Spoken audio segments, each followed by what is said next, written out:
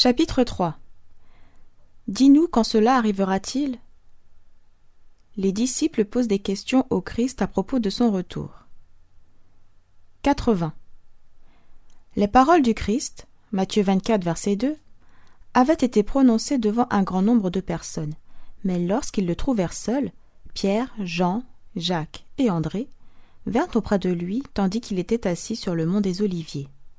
« Dis-nous, lui demandèrent-ils, quand cela arrivera-t-il et quel sera le signe de ton avènement et de la fin du monde ?»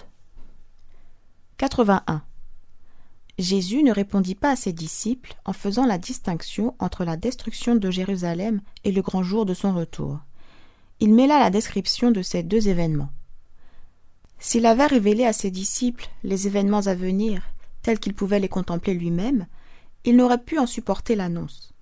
Par pitié pour eux, il mêla la description des deux grandes crises, laissant aux disciples le soin d'en discerner la signification par eux-mêmes. Le moment du retour du Christ n'est pas connu. 82. Nombre de personnes qui se disent adventistes ont tenté de fixer des dates. On a cessé de supputer de nouvelles dates de la venue du Christ, mais sans succès. La connaissance du moment précis du retour de notre Seigneur est déclarée hors de la portée des mortels.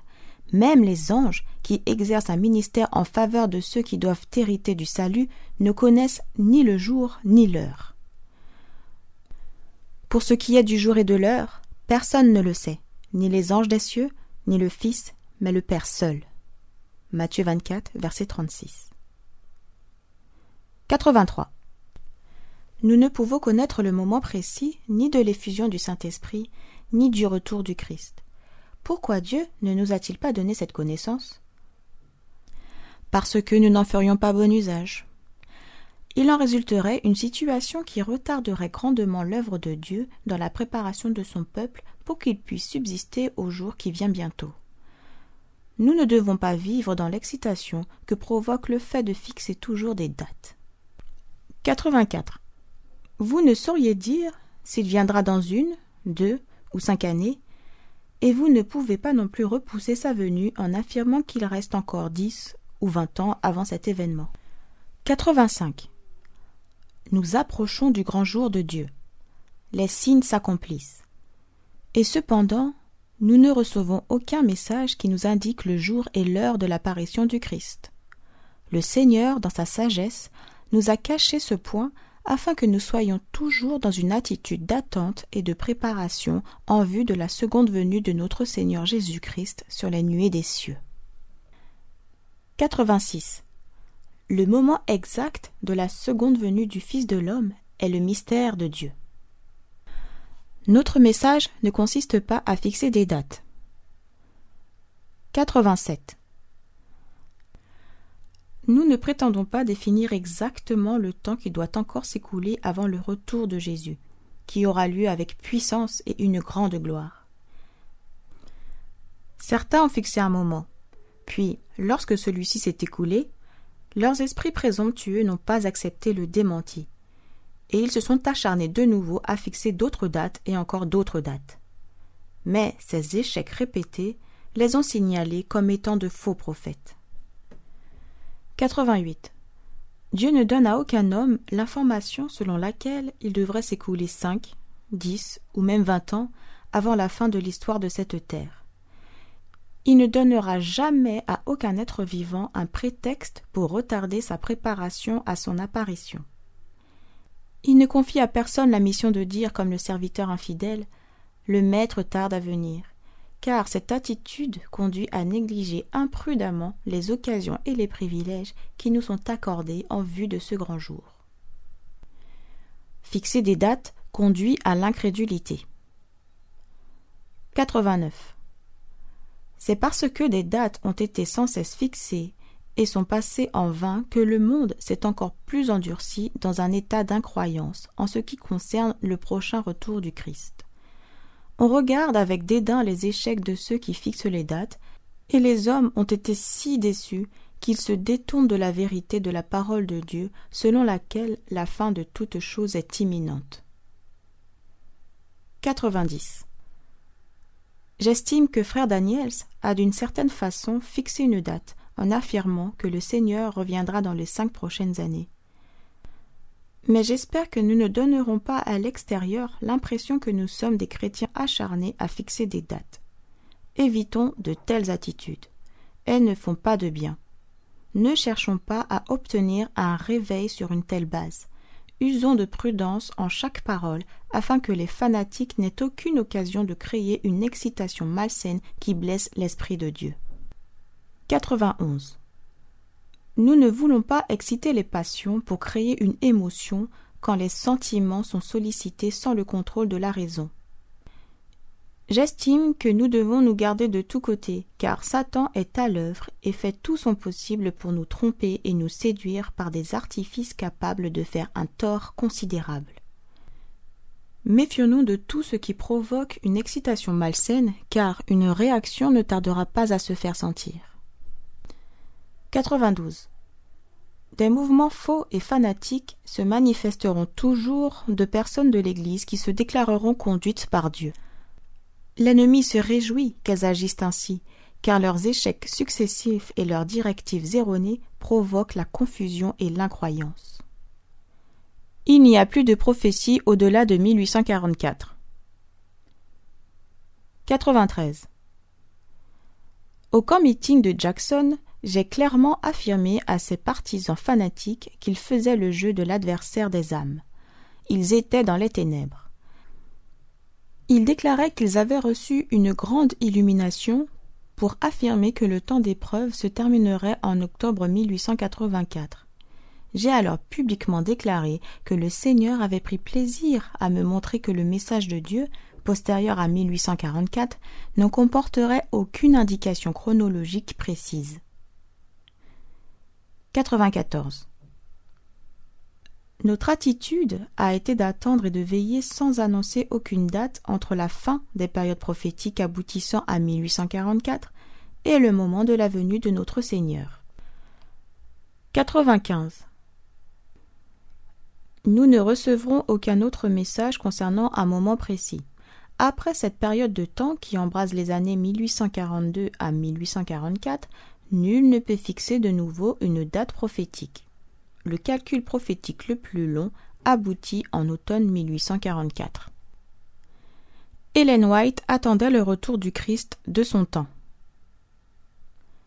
96.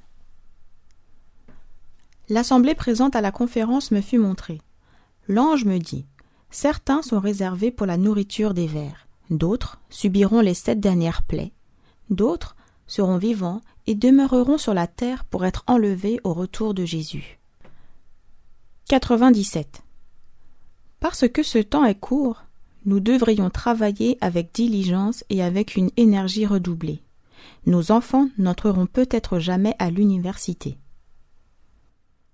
98. Il n'est vraiment pas sage de mettre maintenant des enfants au monde. Le temps est court, les périls des derniers jours nous menacent, et les petits-enfants périront en grand nombre avant la fin. 99. En ce temps de l'histoire du monde, tandis que les scènes ultimes touchent à leur fin et que nous approchons plus que jamais du temps de trouble, moins il y aura de mariages, mieux ce sera, tant pour les hommes que pour les femmes. 100. L'heure viendra, et elle n'est pas loin, où quelques-uns d'entre nous qui sont croyants verront sur la terre de leur vivant s'accomplir la prédiction et entendront la voix de l'archange et de la trompette de Dieu, éveillant l'écho des montagnes, des plaines et des mers jusqu'aux parties les plus reculées de la terre. 101. Le temps du jugement est sur nous, car le grand cri du 3e ange a déjà retenti dans la révélation de la justice du Christ, le Sauveur qui pardonne le péché. L'explication du délai prophétique. 102. La longue nuit triste est éprouvante, mais le matin est retardé par la miséricorde divine, car, si le Maître revenait déjà, nombreux seraient ceux qu'il verrait non préparés. 103. Si les adventistes, après la grande déception de 1844, s'étaient fermement accrochés à leur foi, et s'ils avaient avancé ensemble sur le chemin ouvert par la providence divine, acceptant le message du troisième ange, et s'ils l'avaient proclamé au monde avec la puissance du Saint-Esprit, ils auraient vu le salut de Dieu. Le Seigneur aurait travaillé puissamment par eux, l'œuvre aurait été achevée, et le Christ serait déjà revenu pour donner sa récompense à son peuple. Ce n'était pas la volonté de Dieu que la venue du Christ soit ainsi retardée. 104. Pendant 40 ans, l'incrédulité, les murmures et la rébellion ont éloigné l'ancien Israël de la terre de Canaan. Les mêmes péchés ont retardé l'entrée de l'Israël moderne dans la Canaan céleste. Les promesses de Dieu n'ont failli dans aucune des deux situations. L'incrédulité, l'esprit du monde, le manque de consécration et les querelles au sein du peuple qui se réclame de Dieu nous ont retenus en ce monde de péché, de tristesse, dans cette vallée de larmes. 105. Si l'Église de Dieu avait accompli le travail qui lui a été assigné selon l'ordre de Dieu, le monde entier aurait été déjà averti et le Seigneur Jésus serait revenu sur notre terre avec puissance et dans une grande gloire. Les promesses de Dieu sont conditionnelles. 106. Les anges de Dieu, dans leur message aux hommes, présentent le temps comme étant très court. C'est ainsi qu'il m'a toujours été présenté. Il est vrai que le temps s'est prolongé plus longtemps que nous le pensions au premier jour de ce message. Notre Sauveur n'est pas apparu aussitôt que nous l'avions espéré. Mais la parole de Dieu a-t-elle failli pour autant ? Absolument pas. Nous devons nous souvenir que les promesses, tout aussi bien que les menaces de Dieu, sont conditionnelles. 107. Nous devrons peut-être rester sur cette terre à cause de l'insubordination manifestée il y a de nombreuses années, comme les enfants d'Israël, mais pour l'amour du Christ, son peuple ne devrait pas accumuler péché sur péché en accusant Dieu d'être responsable de sa mauvaise façon d'agir. Ce que Jésus attend. 108. Le Christ languit de voir sa manifestation dans l'Église. Lorsque le caractère de Jésus sera parfaitement reproduit dans son peuple, alors il reviendra pour le réclamer comme le sien. 109. C'est le privilège de tout chrétien non seulement d'attendre, mais de hâter la venue de notre Seigneur Jésus-Christ. Ah, si tous ceux qui portent son nom portaient du fruit, comme le monde serait vite ensemencé de la semence de l'Évangile. La dernière moisson serait vite récoltée, et le Christ viendrait réunir le précieux grain. 110. Il nous a donné le pouvoir, par notre coopération avec lui, de provoquer la fin de ce monde de misère. 111. Avec une précision sans erreur, celui qui est infini compte les péchés de toutes les nations. Tandis que sa miséricorde renouvelle les appels à la repentance, ce compte débiteur demeure ouvert. Mais à partir d'un certain chiffre fixé par Dieu, le ministère de sa colère commence. 112. Dieu garde le souvenir des péchés des nations. Les chiffres gonflent leur compte débiteur dans les livres du ciel, et lorsque sera établie la loi selon laquelle la transgression du repos du premier jour fera l'objet d'un châtiment, alors leur coupe sera pleine. 113. Dieu enregistre les péchés des nations. Quand viendra le temps où l'iniquité aura dépassé les bornes de la miséricorde divine fixée d'avance, la patience de Dieu s'épuisera. Lorsque la somme des péchés enregistrés dans les livres du ciel touchera à son comble, alors la colère de Dieu se déchaînera. 114. Bien que la patience de Dieu supporte longtemps le transgresseur, il y a une limite que l'homme pécheur ne saurait dépasser. Lorsque cette limite ultime est atteinte, alors les offres de la grâce sont retirées, et c'est le ministère de la justice qui commence. 115. Le temps vient où, dans leur fausseté et leur insolence, les hommes atteindront un degré de méchanceté que le Seigneur ne leur permettra pas de dépasser. Et ils apprendront que la patience de Jéhovah a des limites. 116. Il est une limite au-delà de laquelle les jugements de Jéhovah ne peuvent être retardés. La transgression a presque atteint sa limite extrême. 117. Le temps durera encore un peu, jusqu'à ce que les habitants de la terre aient rempli la coupe d'iniquité. Et c'est alors que la colère de Dieu, si longtemps retardée, s'éveillera, et ce pays boira la coupe sans mélange de sa colère. 118. La coupe d'iniquité est presque pleine, et la justice rétributive de Dieu est sur le point de descendre sur les coupables. 119. La méchanceté des habitants de la terre a presque atteint le comble de l'iniquité. Cette terre est sur le point d'être abandonnée par Dieu au destructeur. 120.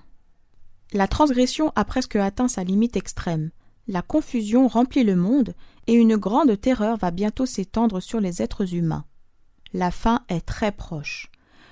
Nous qui connaissons la vérité, nous devrions nous préparer à l'événement terrible qui va surprendre le monde. Pensons sans cesse au grand jour de Dieu. 121.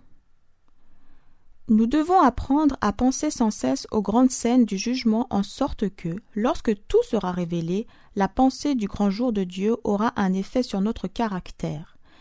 Un frère m'a dit, « Sœur White, pensez-vous que le Seigneur viendra dans les 10 années à venir? Mais quelle est la différence pour vous s'il vient dans 2, 4 ou 10 ans? » Eh bien, dit-il, il me semble que j'agirais différemment si je savais que le Seigneur reviendrait dans 10 ans. Et que feriez-vous donc, dis-je? Eh bien, dit-il, je vendrais ma propriété et je me mettrais à sonder la parole de Dieu. Puis j'avertirais les gens autour de moi et je les exhorterais à se préparer à sa venue. Je supplierais le Seigneur afin d'être prêt à le rencontrer. Je lui dis alors, « Si vous saviez que le Seigneur ne viendrait pas avant 20 ans, vivriez-vous différemment ?» Il me répondit, « Oui, je pense. » Quel égoïsme de penser qu'il vivrait différemment s'il savait que son Seigneur viendrait dans 10 ans. Enoch ne marcha pas moins de 300 ans avec Dieu. Que cela nous serve de leçon et nous montre que nous devons marcher avec Dieu chaque jour. Nous ne sommes pas en sécurité si nous ne l'attendons pas en veillant. L'urgence des temps. 122. Que le Seigneur n'accorde aucun repos, de jour ou de nuit, à ceux qui sont maintenant insouciants et indolents dans la cause et dans l'œuvre de Dieu. La fin est proche. C'est là ce que Jésus voudrait que nous gardions toujours à l'esprit, l'urgence des temps. 123. Lorsque nous nous tiendrons avec les rachetés sur la mer de verre, munis de nos harpes et de nos couronnes, devant l'immensité de l'éternité, alors nous comprendrons combien courte était la période d'attente et d'épreuve.